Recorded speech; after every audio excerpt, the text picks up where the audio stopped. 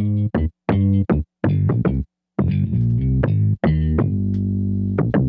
are live. Here we go.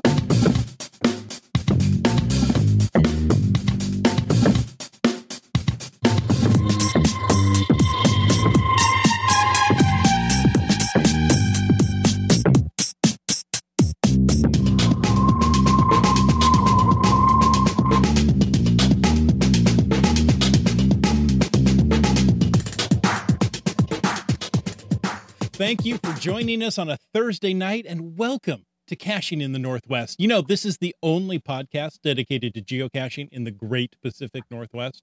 We're going to talk about caches and cachers unique to this little corner of the continent. So while you're finding deals at garage sales, we'll be caching in the Northwest. That's right. And that means it's time. Well, wait a minute. It's time to bring in a gutsy guest. Some say he's not a lumberjack or a fur trader, and others say he doesn't live in an igloo or eat blubber or own a dog sled. All we know is he's called Keats 94. Thank you so much for having me on the show. It's an awesome intro, by the way, and I happen to be wearing the plaid to show it. You're not a lumberjack, but you're okay. Thank you. Oh, now I got that song in my head. Okay. Yeah. Hey, folks, a quick reminder that we appreciate the support of all of our patrons, Keats being one of them, who help keep this podcast coming each and every week. And if you want to know more about supporting the show, click the Patreon link on that cachingnw.com website. And now's the moment you've all been waiting for. Right now. We call this the glow. The glow. It's the geocaching log of the week. So whether you read it or whether you wrote it, we want to hear about it, because great logs simply make geocaching better. Send an email to feedback@cachingnw.com, include the .com. Yeah. Email or call into 253-693-TFTC, or use the voicemail tool on the website and show us how you glow. Now, tonight's glow came from Bounce, and you know what he did? He submitted it. How did he submit it? Emailing to feedback@cachingnw.com. All right. Well, let's jump into that, shall we? He submitted it. It's written by Falconer Swarlos. Does that sound right? Sure. It's a recent one from this month, and it said the glow reads, "Apologies in advance for length of post, but it's for a good cause. Yesterday, I found my 299th hide. That's 42 in Snohomish. And he says, I'm a statistics guy, so I wanted my 300th find to be memorable. Make it a memorable milestone, unlike my blasé 200th find." I can tell you about my blasé 200th find. Well, from a geocaching Instagram post, I found a travel bug hotel built by Bounce. It was amazing. So I searched for his other travel bug hotels. I found one in particular with 200 plus favorite points, and that would be my 300th find. Today was the day. After work, I was hell-bent to drive to this cache. Traffic was terrible. 2 hours to travel 36 miles on the east side and the south end. If this wasn't so built up in my head, I would have bailed. Cooler heads prevailed. I had to keep digging. I figured the first part out, but couldn't figure out the lock code. I didn't drive 2 grueling hours for nothing, so I called the CO. Thank Christ he answered. I introduced myself and my intention. He offered me one little hint, and I was on my way. I opened the lock, but there was another lockbox for the logbook. I puzzled that out and inked the log. No Wi-Fi and or internet connection due to proximity to a Kent police satellite office. 300 finds. Now, I know it's no big deal to y'all, but it is to me. Lastly, I dropped off 5 travel bugs, picked up 2. Thanks for the cache. Gets a favorite point from this cacher. In P.S., 0 time for more caching due to the gnarly traffic. And, you know, it sounds like he's traveled here from quite a distance away, and this gnarly traffic is what we call Tuesday. I mean, it's normal. Yeah, all the time. Yeah. And I'd like to point out there, he says, I know 300 is no big deal to y'all. Well, hey, it is to me, because I just went and looked at my stats after I previewed that. I have never had a single calendar year with 300 finds in it. My biggest year was 200 something, and most of my years are in the double digits. So 300 is like 3 or 4 years worth of caching for me. Mm-hmm. It's like an hour and a half for Land Monkey, but that doesn't count. It doesn't count. Well, we're all on our own caching journey. There you go. I thought I had to sneeze, and then it didn't come out. So let's just wait. Okay. No, let's not. That's not. Hey, keep moving. Nothing to see here. Nothing to see here. And you never know. It might just sneak out later. Hey, we got some news from geocaching.com. They released some stats on the Hidden Creatures promotion. Oh. Keats, how did you do on your Hidden Creatures? I did remarkably well. I started off rather slow before my trip out east, but as soon as I landed, I just started finding a whole bunch of them, and I ended up probably getting with 100 caches, maybe 75 to 100 caches in my first day there. I just kind of hit the ground running, and yeah, it was quite an adventure, so to speak. Yeah. So there were 180 countries with players who earned at least one Hidden Creature souvenir. Cool. And, I took these numbers and I tossed them by our resident mathematician. That would be Limax. And he had some fun with them. Wits End, what do we know about 180? Well, it's half a circle. That's right. It's way past my IQ. It's south on a compass. There you go. It's the sum of two squares. That's 6 squared and 12 squared. See? How about that? It divides 19 squared minus 1. Is that right? It's a number with a single repeated digit in base 14. That would be CC. You're fond of the letter C, aren't you? I am. And, it's yes in Spanish. And, well, it's an abundant number. Not just that there's a lot of them. That means that the sum of its proper divisors is greater than itself. Does that seem possible? It has to be. But anyway. If Limax said it, I believe it. Exactly. That's how I feel. Okay. 180 countries with players who earned at least one. 59 countries with players who earned the World Turtle souvenir. Oh. What do we know about 59? What do we know about 59? Well, according to Limax, it's what you do with your tongue in Roman numerals. You licks. Licks. That's Lix. It is the lowest number in the 7th set of twin primes. Of course. 3, 5, 5, 7, 11, 13. Yeah. That's provided you don't count 3, 5, 7 as a triplet prime. And, who would really? 59 is also an irregular prime. And, we're fond of irregular things on this podcast. Yes. It's an irregular prime because it divides the numerator of the 44th Bernoulli number. That's right. What's a Bernoulli number? Moving on. Okay. How many geocaches were found? 1,653,677 geocaches found roughly during that roughly 30-day period. That's amazing. And did you know that's the product of two primes? Is it really? 23 and 71,899. Well, that's what I was going to say. But it's a deficient number. Oh. The sum of its proper divisors is less than itself.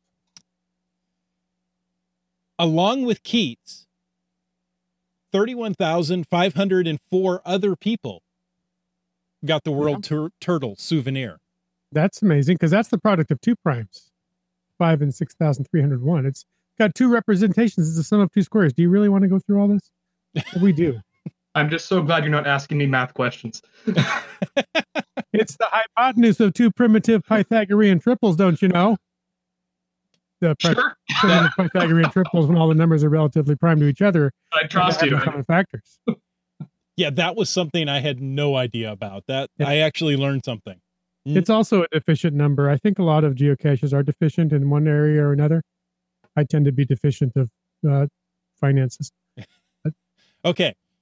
I said there was 1.6 million geocaches found. There were 8,894,048 total log finds.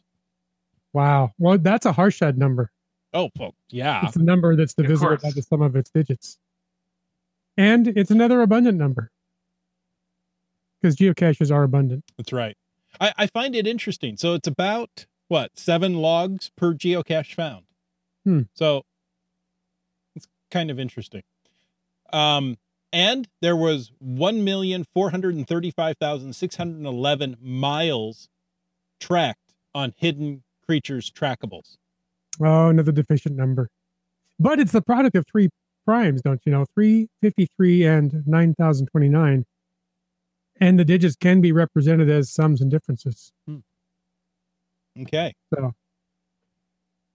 you got to admit that's kind of fun. Those are fun. Yeah, I like stats. It's fun. And I won't remember any of them 12 seconds from now. But not a clue. But I'm going to be looking for primitive Pythagorean triples from this point on. Of course. Yeah. All the way. Yeah. That's my new thing. I got to find them. And out of all those numbers, 31,505 was his favorite number of those numbers. Yeah. That was the number of world turtle souvenir. That's a tough word for me to say. World turtle. I have to work on that W or T or DT combination there. Now, so anyway, that was Hidden Creature stats. There is more news. Do tell. Well, a familiar face has returned to Gold Country Community Societies. That's the GCCS, which as of July 16th welcomes Marcy Down as its new executive director. You're going to know what this is in just a moment. Down, who since 2015 has been working for the Village of Cache Creek. How great a name is that, right? Oh, yeah. As office administrator and in payroll, was with the Gold Country Community Society from 2011 to 2015 as office administrator and program coordinator for the geocaching program. This is the Gold Country geocaches, folks. It was Down who started to work on phase 2 of the initiative, overseeing the second set of 72 caches, which were unveiled in 2012. She takes the position vacated by departing Chief Operating Officer Terry Hadwin. Oh, yes. Terry Hadwin's been on our show as a guest. Exactly. So now we'll have to have Marcy on the show as a guest to talk about Gold Country and what they're up to. That's right. And there's a metric ton of awesome geocaches up in the Gold Country. Yeah, it's a fantastically well done series. It's just it takes you to all these places you wouldn't otherwise, like you just drive by and all of a sudden, oh wow, a geocache is here and another historical landmark that now you know, right? So it's great. And of course you found them all, right, Keats? Not quite. There are still some ones way out in the mountains that I still gotta grab, but I think I have about 2 geocoins now that I've gotten from good country. So they give you a nice gold bar after 24 caches. So hence 24 karat gold, right? So oh yeah, I made that coordinate. That's nice. Well, hey, Keats 94, we would like to thank you for coming on the show tonight. Thank you to the podcast here. He's going to tell us, folks, about his geocaching experiences in Nova Scotia. We're over here in the Northwest. Nova Scotia's over there in the East. But hey, Keats, why don't you tell us a little bit about yourself? Maybe somebody's joining us that's not familiar with your story. Where's your home? How did you get started in geocaching? What's your ATM PIN number? Oh, never mind. Well, I'll start with where the city I live in, and we'll see how the night progresses from there. Okay. But essentially, I'm from Burnaby, British Columbia. I was born in Vancouver, and then I made the long move out to Burnaby. And actually, for those who aren't familiar with the area geographically, Vancouver and Burnaby are next door cities, so it's not that big a move. But anyway, I live in Burnaby, and it's an awesome city. A lot of geocaches, home to the famous Skunk Tales series created by Scruffster. Highly recommended if you happen to be in Burnaby. Check out some of those caches. It's it's a really worthwhile series, but you got to go through a gigantic maze to figure it out, and it takes forever. But once you find a skunk tails cache, it's definitely worthwhile. It feels like 10 finds after you find one of those things. But actually, when I first heard about geocaching, it was a friend of mine. We were going for a walk along Pitt Lake, and Pitt Lake, by the way, is a lake. It's quite a large lake, actually, east of Burnaby.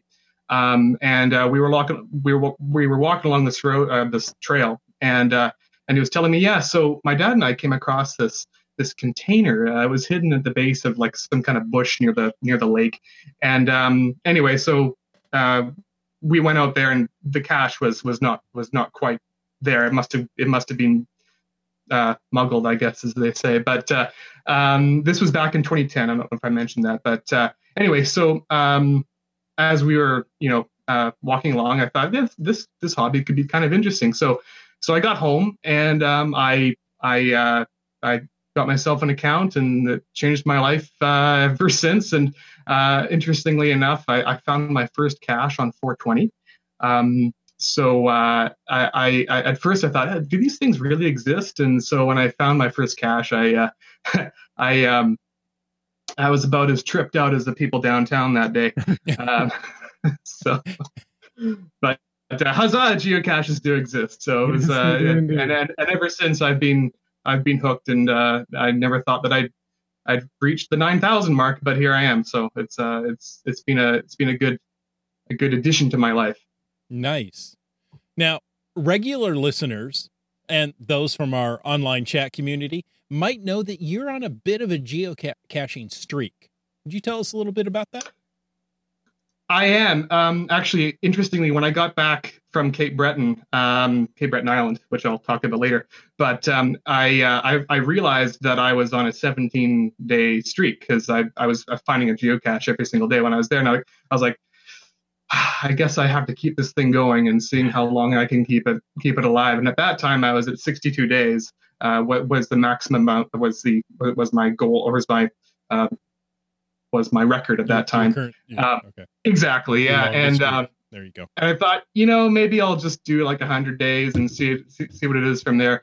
And then I thought, once I reached 100 days, I'm like, okay, 150. We'll see what we can do there. And sure enough, I'm at day 309 of my streak, and I'm trying to aim for a 366-day streak. But of course, by that point, I'll probably want to make it to 400. We'll see how that goes. But just thought I'd do a bit of a shout out to all the reviewers out there that have made my streak possible, because I started rather late in the game with my fine streak. So thank you to Brian and others who are potentially listening tonight. Nice. Well, not only the reviewers, but the cache hiders who are out there. Thank you, cache hiders, as well. Yeah. Indeed. 100%. If nobody hit them, we couldn't find them. Exactly. Right. Exactly. Yeah. And, I actually think those who have started a streak a little later have an advantage over those, old people like us who have been in it forever. And, when we first started, a streak really wasn't possible. This is true, but it's one of those things where when I first started caching, I just decided to find a whole bunch in my neighborhood, and then I just decided to get every single city, and then now about 8 years later, I am like trying to strategically plan which cache I go for. So if I have a day off, I'll go as far away as I can so I can get the caches that I won't be able to find after work anyway. So sure. I'll just keep the caches in Vancouver and Burnaby for those crucial days. That's kind of my strategy, at least. Nice. So, the game within the game. Exactly. Yeah. And Three Hams says in the chat, he says, "Oh, great, the pressure to hide." Well, yeah. It's all on you, Three Hams. Do it, Three Hams. Just do it. If Keats breaks his streak, we're going to blame you. He also says in the chat that Keats lives uphill from him and looks down on him. Yeah. Well, okay. Well, 309. Geographic standpoint. I was going to say 309 is quite a significant streak, and maybe somebody's listening out there that thinks, "Wow, that's impressive. I could never do that." I just wanted to throw out there, I'm on the other end of the spectrum. I looked at my stats. My longest consecutive streak is 9. So those of you listening, anybody can beat that streak. Just go for it. 309 days in a row, you might think Keats, well, he does nothing but geocache. But I venture a guess that he's got other interests and other hobbies out there. When you aren't geocaching, Keats, how do you spend your time? Well, I guess in my spare time, I'm working primarily. I work at Mountain Equipment Co-op in Vancouver. It's one of those outdoor retailers that basically helps promote people getting outside and kind of promoting the active lifestyle. I guess in my spare time, I play my instruments and I paint a little bit. I do a little bit of watercolor and I kind of. I mean, I try to get outside as much as I can. I tend to get rather antsy when I'm inside, so I will need to be out at least once a day for about an hour or two. So at least to walk around the neighborhood is just fine. So yeah, nice. Yeah. Now we had already mentioned that you're going to be sharing some road trip experiences, or a hashtag geocache road trip to Nova Scotia. First off, Can you give us a little information and those listeners who may not know much about Nova Scotia? Right. Well, it started off as a hashtag geocache flight trip from Vancouver, and then I got a rental car in Halifax. But I digress. Basically, I wrote a little bit of a report, and I'll try to remember some of the stuff. But anyway, Nova Scotia is about 55,284 square kilometers, and it's on the east coast of Canada. It's between the north 43 and north 46 latitudes, and it entered the Canadian Confederation in 1867. It has around 943,000 people. And geographically, it's interesting because it's basically it's a peninsula that juts out from New Brunswick, and then it kind of goes in a northeast southwest fashion, and it definitely, a lot of earth caches explain the shape of Nova Scotia. I remember finding a few around Duncan's Cove, which is a hike I recommend just outside of Halifax, but. And on the north end, actually, I brought a little map with me here. This is this is a map. This is the Backroad Map Books kind of map key, and essentially what we have here is Cape Breton Island on the north end, and then the mainland down here. This is kind of like the peninsula that connects to New Brunswick up here, and Prince Edward Island, which is actually a separate province from Nova Scotia, is just up there. So Cape Breton Island is to the north end, and it's a very different place from the mainland. I noticed they actually have their own flag.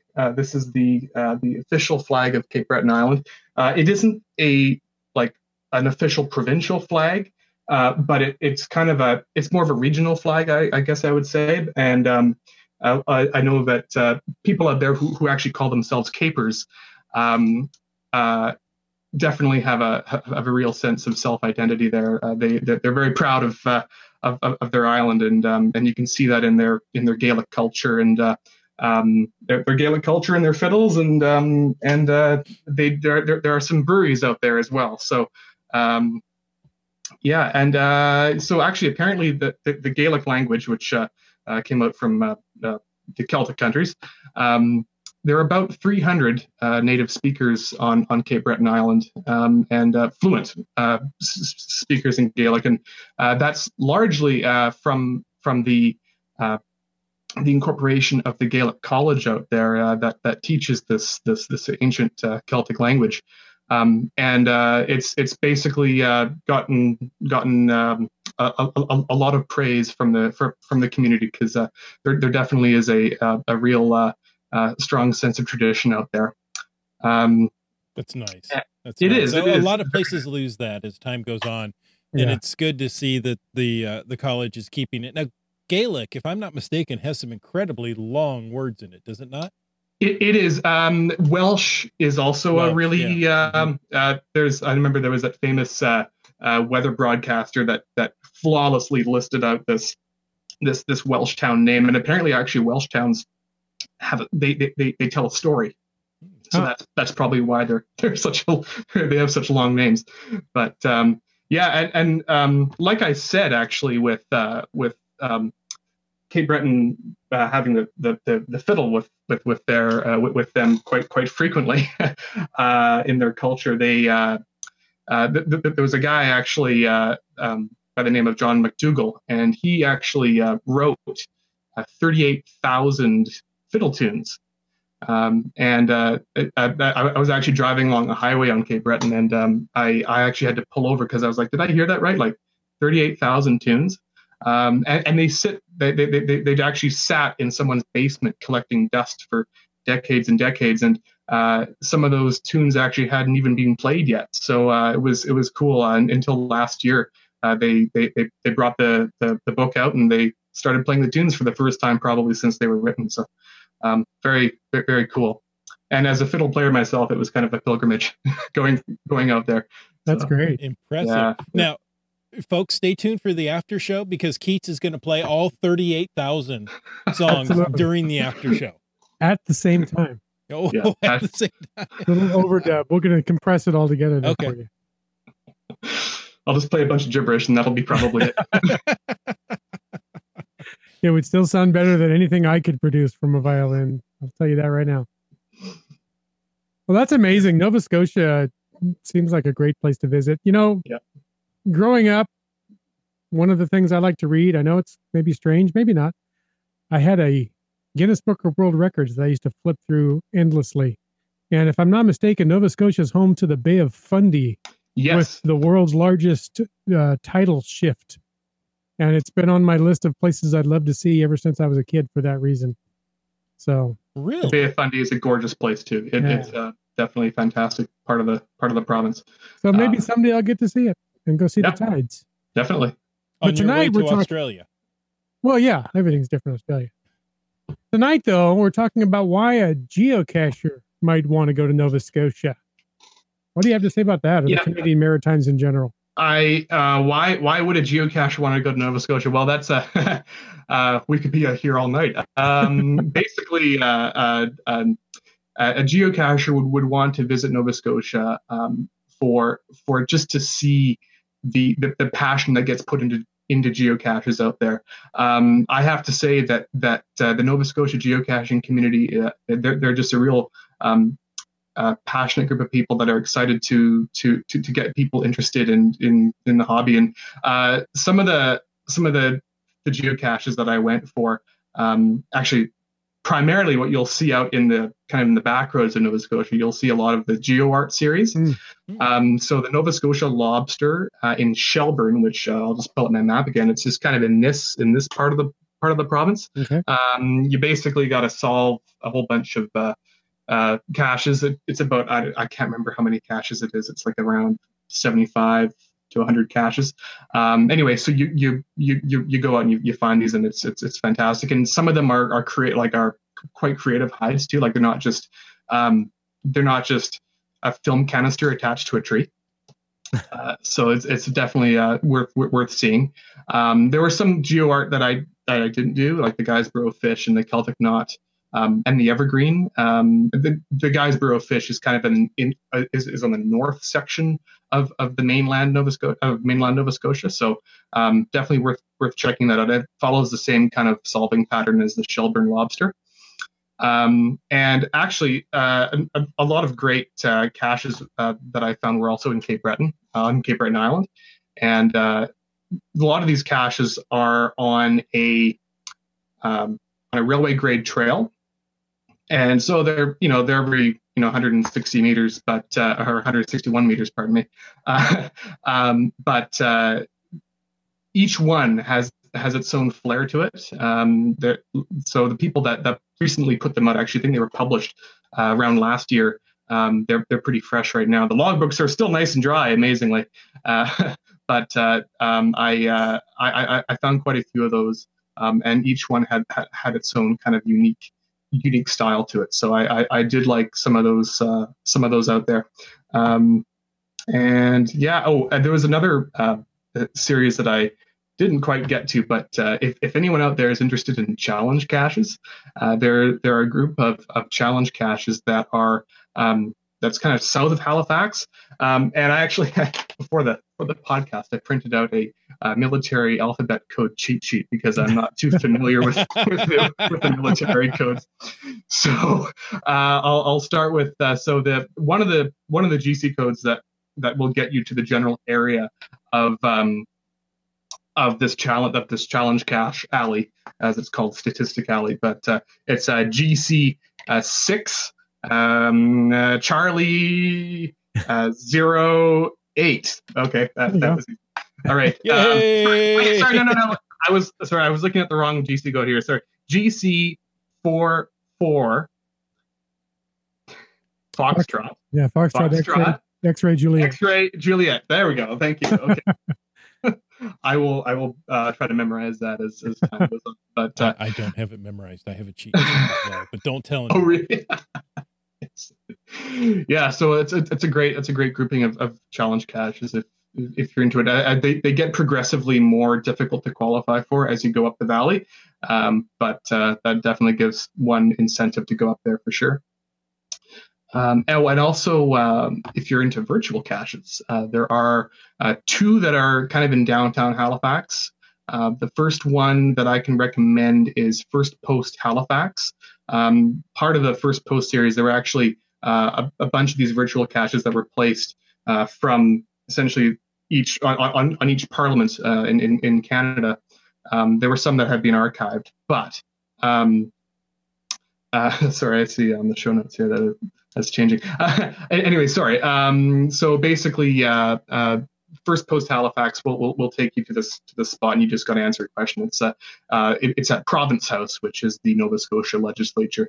It actually happens to be the oldest legislature in Canada, so definitely worth checking that place out for sure. It's a brilliant place.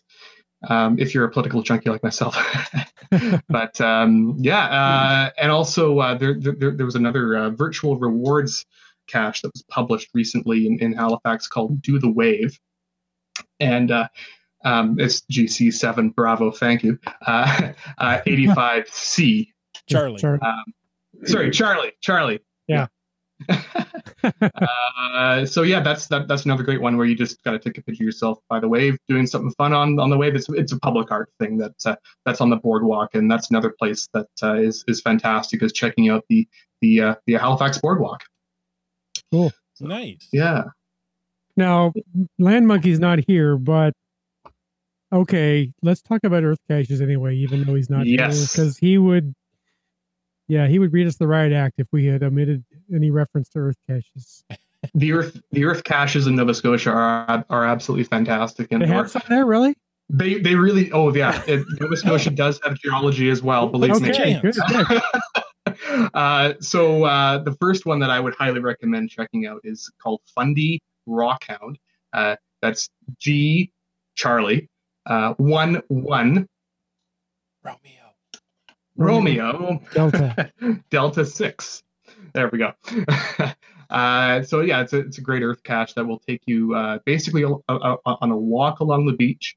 The cache owner just asks you to find and identify some rocks that were listed on the cache page, and it's a really gorgeous beach. The rocks there, actually, I have some on my desk here.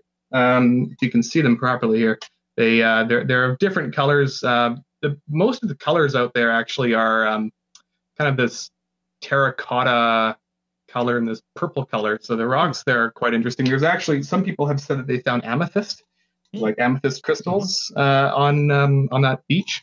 Yeah, definitely worth checking that Earth cache out for sure. It's a good one.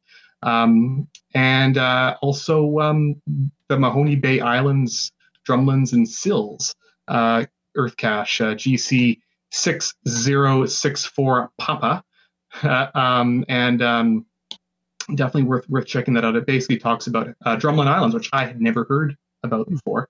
Basically, Drumlin Islands are glaciers that kind of change the slope of the islands, and you're supposed to identify a few of those. So it was great. It was a really good educational trip as well, from a geologist's perspective. Nice. Yeah. Yeah. Trexer does say in the chat it's rock theft, and now we have evidence of that. That's It's right. been recorded. So You're in trouble now. Next time I'll see if I can repatriate them, but they do look very nice in a rock garden. Hey, you kept them in the same country. There's nothing wrong with that. This is true. Yeah. So that Fundy Rockhound would be Fundy Bay. Correct. That has the largest title shift. Yeah. As you know, everybody read in Guinness World Book of Records, because that was the only book worth reading when we were growing up. And it was still a book. You had to buy it every year. Yeah, I couldn't wait for the next one to come out every year. Oh, we have books. There were books back in the day. Oh, wow. One year they came out with kind of a holographic cover, and that kind of put me off. It was like, no, that's too trendy.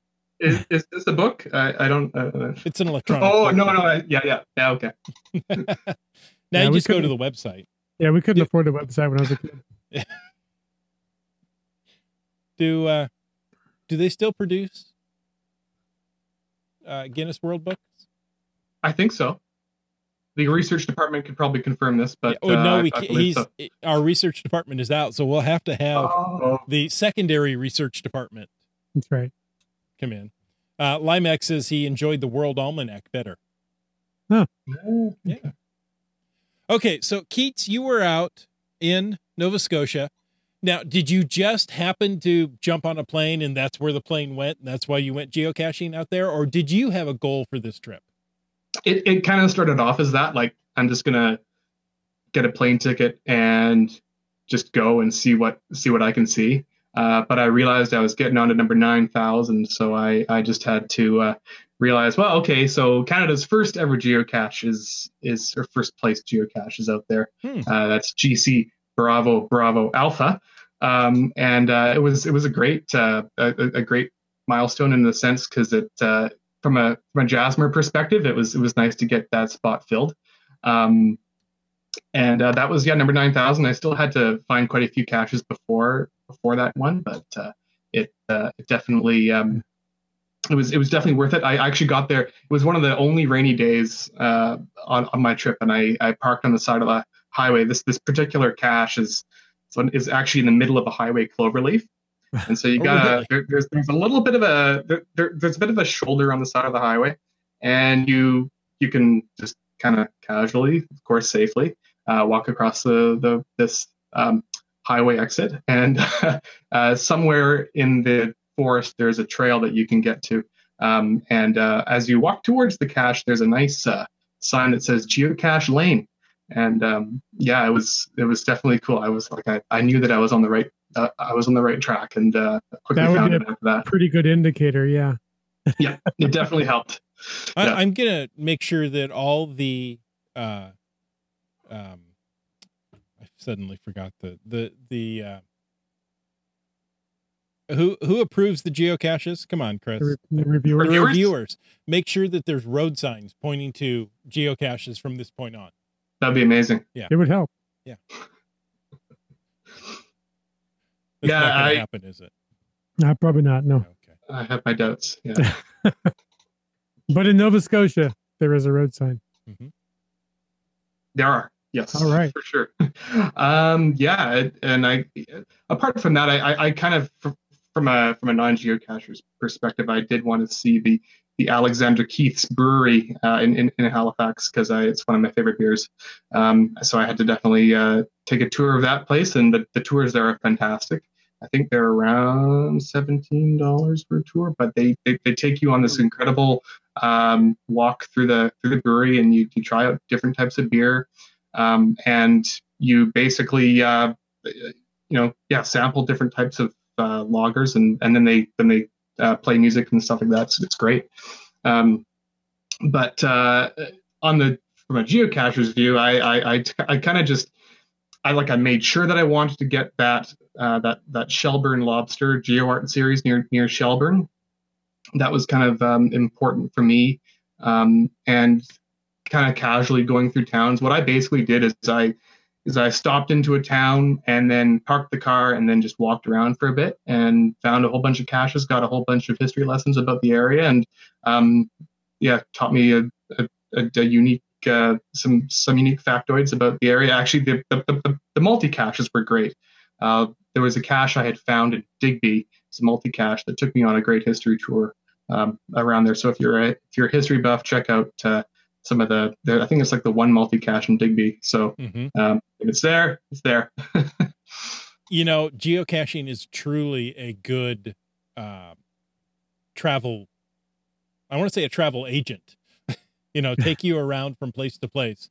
Geocaching will let you see some of those interesting spots. And, I think it's interesting that Canada's first geocache is still active. See, America's first geocache is not still active. We have a plaque celebrating it, but it's not active. So interesting. That's impressive. Interestingly enough, there actually is there's also a plaque dedicating Canada's first geocache, but the weird thing is that it is located nowhere near the actual location of Canada's first cache. So really? It's on a place called Graves Island. That's GRAV, V as in Vancouver, ENES. It's a nice park, but it's interesting that they chose that spot for Canada's first geocache. I've of course got a whole bunch of photo ops with that plaque as well. But it was great. It was really cool. It was like I was a bit starstruck actually when I found this container. Yeah, so very cool. So apparently there's a brewery in Halifax, and there's things to do other than geocaching there in Nova Scotia, which is nice because a lot of us, well, the whole family or maybe your travel party, they're not all geocachers, sad to say, but maybe you're traveling to Nova Scotia to hit all these great geocaches, but your traveling companions aren't cachers. I don't know why you travel with them, but sometimes we do. Let's say, for example, somebody has a Muggle friend with them on the trip. Anything else you can recommend? I mean, what else do you need except a brewery tour, right?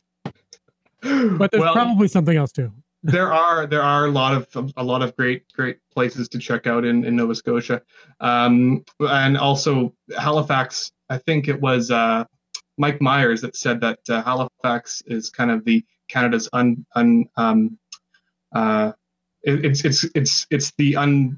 the word? The party town. It's basically a underrated party town. It's there are many bars. So if you are into beer, then definitely check it out. But Pier 21, which is if you're into any type of Canadian history, immigration history, definitely check out Pier 21 because that was where the first immigrants arrived on Canadian soil. So I didn't have time to check that out, but next time for sure. I've been told that it's a great museum. And there might be something happening at the Scotiabank Centre that's kind of like the main theater area to see shows and stuff like that. Definitely a good place to check out. I think there was the Jazz Festival just before I left when I was there. So a lot of great music and stuff over there as well. In Halifax primarily, but there are many other places to see live music. The Africville Museum, which I need to check out next time. Basically, it's about the African Canadian history that's in Nova Scotia. It's very, very, very cool stuff. And the Art Gallery of Nova Scotia, which I think is near the Africville Museum. That's another great place to check out art, and there are many exhibits that you'll see there for sure, varying types. And also the Atlantic Canada Aviation Museum. So if you are like myself and you're into planes as well, definitely check out that aviation museum. A lot of great Canadian history moments in that building. And of course, Province House, which is what I mentioned earlier. But Province House is Canada's first legislature. It was built apparently before the National Parliament in Ottawa. And actually, a funny story, when I was on the tour, it was just the tour guide and I, and we were walking around the building, and we got to the chamber, and she was telling me why along kind of where the ceiling, I forget what you call them, where the ceiling meets the wall, there's this design of birds. And interestingly, at the time, and this was way back in, I think, the 1800s, there was a land dispute between Maine and New Brunswick. And so there was a representative from New Brunswick that was in attendance in the Nova Scotia legislature. And he looked up, and he looked at these birds on the side of the building, and he, with his cane, decided to knock the heads off 11 of these things, because he thought that these birds were American eagles, symbolizing American identity, of course. So, but really, actually, they were hawks. And to this day, in the Nova Scotia legislature, you will look up and you'll see a bunch of headless hawks, wrongfully executed by this angry New Brunswicker. So, so they have a bit of a temper, do they? I guess from a historical perspective, yeah. I mean, they were on the tour. They were actually, my tour guide was telling me that when when certain political parties are in power, they actually shift the location of their icons. Like they have a painting, and depending on whether they're the official opposition or the government, they'll shift the paintings over. So there's a bit of it's a bit of a spectator sport out there, for sure. That sounds like fun. It is for sure. And of course, like I said, the Alexander Keith's Brewery, definitely worth checking out, of course. And the Celtic Music Interpretive Center. This is outside of Halifax. This is way out in on the west coast of Cape Breton, in a small town called Judic. And actually, when I first read the name of that town, I thought it's Judique, like I pronounced it like the way the French would probably pronounce it. Yeah, but of course. But they just pronounce it Judic out there, so I'm like, okay, fine. I thought I was being polite. So, but anyway, yeah, it's out in Judic on the west coast of Cape Breton Island. You'll hear a lot of live fiddle music. So not only Judic, but further up the road in Mabu, which is actually, if anyone out there knows who the Rangan family is, that's actually where they live, or where they grew up. And so they're kind of a folk band, and they're really into fiddle music as well. And they actually own a pub out in Mabu called the Red Shoe, and the Red Shoe is a brilliant pub filled with live music, excellent food. The fish and chips there are to die for. The soup is amazing, and the pot pie is amazing. It's definitely worth checking out. And of course, there are campgrounds relatively nearby. So if if you've had a few pints here, you're not that far away from camp. It's definitely a fun part of the island, for sure. I focused on that, like this year's trip, I focused on the west coast of Cape Breton, and further up past Mabu, you get into Cape Breton Highlands National Park. And there are some great camping opportunities. And actually, Cape Breton is home of the famous Cabot Trail.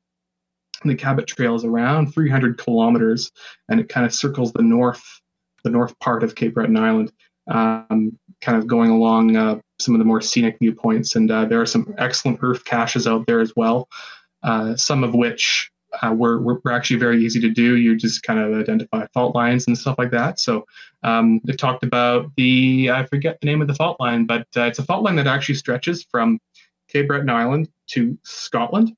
It shares the same valley. It just goes under the Atlantic, of course. But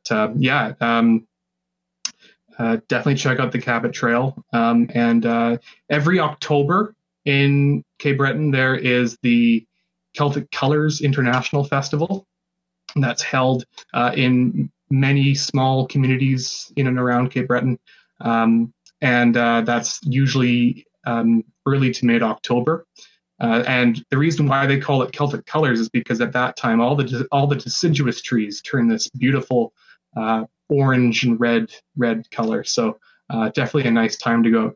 If you're going to check out Cape Breton, particularly, definitely check it out in early to mid-October for sure. Yeah. Nice. So that's definitely the place to go in the fall to see the colors, just like we would go to East Coast to Maine and such to see colors change there. So nice. Absolutely. Now, and go ahead. Sorry, I just should point out that if you want to check out any more further details, check out novascotia.com /C-do/attractions, and you'll find out more information that way. Nice. I will put that into the chat right now. Watch me go. Oh, thank you. Look at that. Technology, isn't that great? It's for the win. Amazing. Now, once you get out to Nova Scotia, you did a bit of traveling. What is the best way to get around? The best way to get around, I mean, when you arrive, usually flights tend to fly to Halifax from Vancouver, from Toronto. Usually when you fly to Halifax, you have a layover in either Montreal or Toronto.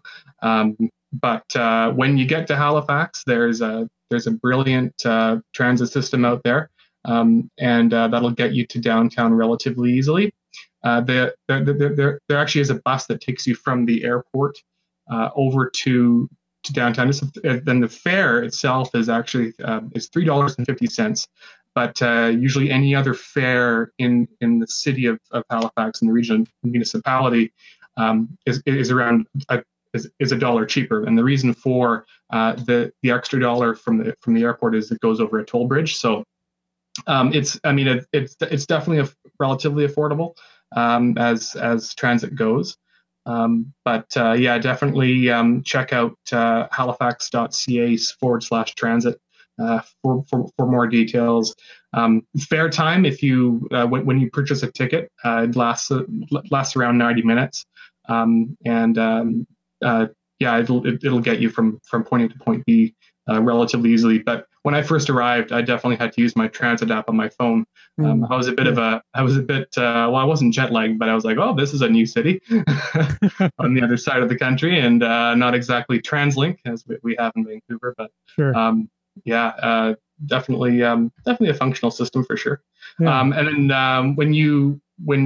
after you've made your way from the airport, there are many rental car places like Hertz, Enterprise, and Budget.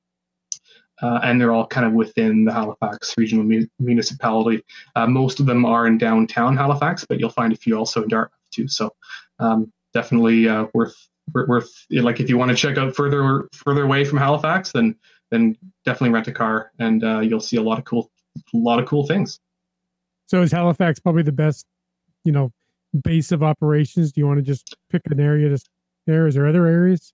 I would say Halifax is a good place to start. And if you're into, just checking out the mainland, definitely start in Halifax. But if you really want to see Cape Breton and to, focus on that particular part of the province, then there are flights from Halifax to Sydney. Or you can also just as easily drive up there. Actually, it's around 3-ish hours, depending on what highway you take. You can fly to Sydney relatively easy. I think there are 2 flights a day. Well, those are metric hours, of course. But correct. Yeah. Very similar to imperial hours, as we very know much. them. Yes. Yeah. Now, how did you plan your trip? I mean, I know you wanted to hit these big geo arts, say the lobster, and I looked at them and I can think of the wine glass, and that's not the one you hit. There's a fish. The fish in the tree, the evergreen. How did you plan your geocaching route? The initial plan was to start in a clockwise fashion, and I kind of wanted to see if I can circumnavigate the whole province. And I did that with the mainland primarily. But what I kind of did is I looked at the map and I thought, okay, so if I'm going to be leaving from Halifax, how much distance do I want to have until my next town? Basically, usually it's around 150 kilometers was the average. So I thought, okay, if I can get 150 kilometers done in a day, then I'm good. And then all I need to do is just ask the Googles and basically find a campground near me. Wait, so you're telling me there's data there as well? I did have a nice fresh set of data time that I got on my phone, okay, which was actually pretty invaluable. But if I was, of course, outside of satellite reception, well, I would have to find a Timmy's for sure, Tim Hortons. But yeah, I basically just looked at the map and went. I went like my first stop on the road trip was in Bridgewater. And actually, what I did before I had left was I contacted the local Nova Scotia geocaching community on Facebook, and I asked, "Oh, so do you know of any free places to camp in and around the province?" And there were some articles that were given to me and or sent to me, and also there were people that were like, my backyard. Pitch a tent on my property, and that's that, free of charge. And I was like, well, thank you. I was, very grateful for that because I was already on a bit of a tight budget. But it was really good. So my first night in Bridgewater, I actually ended up after getting back from Piggy's Cove, which is another excellent place to check out, by the way, just south of Halifax. I ended up getting to this cacher's property at around like 11:30 at night, and I'm driving down this logging or this kind of dirt road, and I'm just kind of using the coordinates, and I'm driving through the woods, and I thought, like they're definitely like bears and Sasquatches or whatever, what have you, in these woods. And then he actually lives he lives somewhere else, but he had property on this lake. It was a gorgeous lake, and I got there, and all I could hear was the cry of a loon and just the waves on the lake. It was a really good experience. But I was very grateful for my car's headlights because I still had to pitch my tent. So, but it was great. And then after that, I kind of headed down to the Shelburne Lobster, and just kind of relied on Tim Hortons Wi-Fi for the most part, uploading pocket queries and kind of just saying, oh, look, this looks like a cool town. I'm going to stop here and find a few traditionals, find a few multis, find a virtual if there are any there. It was kind of I tried to make it not too structured because there were a lot of great other places that I needed to stop at while I was there. So of all the places that you stopped to cache, do you have any favorite geocaches and all that? Well, of course, Canada's first cache, but there was an excellent hike I did called Cape Split, and Cape Split is it's a peninsula that juts out into the Bay of Fundy, and it's a bit of a long hike, but there were some excellent caches out there that brought you to some scenic areas. Photo opportunities were fantastic out there. And once you got to the tip, you had this great earth cache to do, and had some lunch, and then headed back. And it was definitely a memorable part of the trip for sure. What other stuff? Oh yeah, and then of course doing the Celtic Shores Coastal Trail. Fantastic caches out there as well. Like I said, very very creative and well put out and well thought of for sure. Nice. Now, I mean, we can see and hear your passion when you're talking about this. You had a great time. If somebody else wanted to do a trip like yours, how much time would they need to get around Nova Scotia? See, that's the thing. For myself, I would have probably done I would have probably done 2 weeks. For my for my trip out there recently, I did 11 days. I do think it's good to take your time, but if you only want to go for a week, then definitely check out some of the trails in and around Halifax. there are some, and within Halifax, you can check out Piggy's Cove. So if you're going there for a shorter amount of time, then definitely check out some of the touristy places around Halifax. And a week to 2 weeks is fine. And Cape Breton, you probably, for me, because I like that place so much, I'd probably go for 2 or 3 weeks, buy some land out there, Nice. Yeah. Yeah, I would love to spend 2 weeks exploring Nova Scotia. But speaking of time, we're running up an hour here on the podcast. So before we bring it all to a close, are there any other things you'd like to add? The biggest thing that I learned, and I almost forgot to do this, was bring tick tweezers. Ticks are really, really common in Nova Scotia. I was bitten by 4 of them, and thankfully I hadn't had any further symptoms. But I just the basic tick tweezers that pull the tick out is just fine. Really, really just spray yourself with bug spray, and just kind of check every night. Just make sure that you don't have any ticks on you. Yeah. Big time. Nice.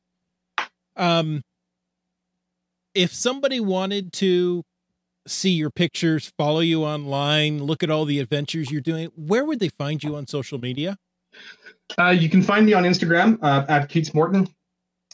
Basically my first name and my last name. And you can also find me on Twitter, though I'm not usually on Twitter that much. You could probably find me mostly on Instagram. Obviously, if you want, check me out on Facebook. I have a Facebook group called Keats 94's Geocaching Adventures. Definitely. I'm hoping to get more posts on that pretty soon. Very cool. Yeah.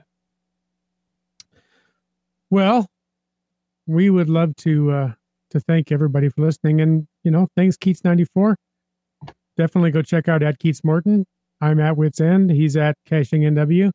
And all the rest of the sponsors, the supporters, especially those faithful Denali level supporters, we'd like to thank you. That'd be Bounce, Team Squirrel, Limax, and worldcaching.com.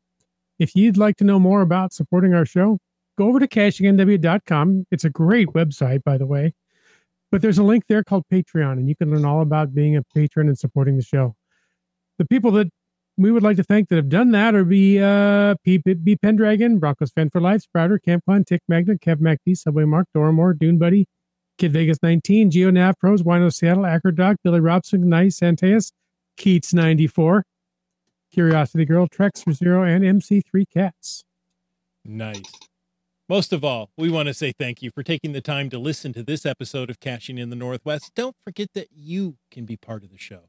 Give us a call, 253-693-TFTC. Leave us a comment, ask a question, pull us around in a kayak any time of the day or night. Of course, you can always email us, feedback@cachingnw.com. Also, your support helps keep quality shows coming. If you like this show, click on that Patreon link on the cachingnw.com website, like all those people we just mentioned. You can also subscribe on iTunes, Google Play, Stitcher, and more. The show's produced by Chris Umfenauer and Jay Kennedy, hosted by Chris J. and Jim Paulwitz. The show's licensed under Creative Commons Attribution 3.0 license. Copyright 2018 by Chris Umfenauer. And folks, we encourage you to stay tuned for The After Show. The After Show. It's just so much fun, isn't it? It's so great. We only have a couple of things that were mentioned. If you're following along in the chat and you think, hey, there's something I want to ask. It doesn't relate to this topic. Use the hashtag FATAS, that's for the after show, and we'll toss it in there. Like Iham did. He asked, where's the monkey? What monkey? I don't know. I think he's on the island or on a ferry or something like that. I think he's spending time with family. Yeah, he's spending time with family. Trexer said, I've added so many locations that I want to visit to cache since I found the podcast. That's great. Awesome. Yeah. And, each week doing the podcast, like, I got to get out there. Yeah. Nova Scotia sounds great. I want to go out there now. Limax, our resident mathematician, says, he says 180 is also the sum of the angles in a triangle. That it is. Is it always? No, there are a couple of odd triangles you can get, isn't there? No, 3 angles add up to 180. I thought there was an exception. You chew on that while I contribute that he also said he looked up the Bernoulli numbers when making the list, and the explanation was pretty involved, and he couldn't find a nice 2-sentence explanation. That makes me feel better. Because I only know about the Bernoulli effect as far as airflow. Because I had a Bernoulli drive. Yeah. Back then it was a spinning disc, a spinning hard disk, and it uses the Bernoulli air effect to help actually stiffen that flexible material and make it a good riding surface. So yeah, they were great. I only had the Bernoulli walk. I couldn't afford the drive. Mm-hmm. Thanks to this podcast, I learned what Bernoulli is, so that's good. He's a scientist. Or was he a scientist or mathematician? Anyway. Also, MC3 Cats added there's a Titanic Where I Go cache in Halifax. Nice. Definitely. And I should also point out that the Halifax explosion was another important quite a significant part of Halifax's history. And I believe there is also a museum out there somewhere that talks about it. And there are some multi caches and some mystery caches that talk about it. Basically, it was a collision between an ammunition boat and a passenger ship. Wow. And it was one of the largest explosions in the world's history. Actually, I think it was the largest explosion, non-nuclear explosion. And I think so far in all of world's history so far. Wow, even more than Mythbusters. Yeah. Yeah, the blasted blubber beyond all believable bounds. Oh no, that was a West Coast explosion. That was a West Coast thing. I've got to look up the Halifax explosion now. Yeah. Dora Moore says there is an exception to that triangle rule. Wait, guys, stop putting up chat because I can't read the old one. They're doing it now. Limax helped me with a puzzle on Vancouver Island. The angles added up to 200. Yeah, that's weird geometry though. Yeah, it's not normal stuff. In plain geometry, it's always 180. Yeah, exactly. I completely agree with you. But I know there's an exception to it. I just don't remember what it is. It's in plain geometry. In hyperbolic geometry, it's less than 180. In spherical geometry, it's greater than 180. So they average out to 180, see? You're right. There you go. Oh, and we're at about 180 degrees from the start of the show. It's about 180 degrees here in my shack. Oh, man, it is warm tonight, isn't it? Yeah. It is. Very much. But not in Nova Scotia. Maybe we should all go there. It's a bit of a heat wave out there right now, but come the wintertime, it'll be the exact 180 degrees from 30 degrees out there right now. And we're talking Celsius, 180 degrees Celsius. Sorry, yes. Different. Yes. Yeah. Indeed. And 180 is the sum of the angles in the triangle. Yeah. I heard that somewhere. And the, compass heading for south, which this conversation has gone. Sorry. Hey, folks, thank you for joining us. This show has run long, but we have packed it with good information. And until next week, get out and get caching in the Northwest.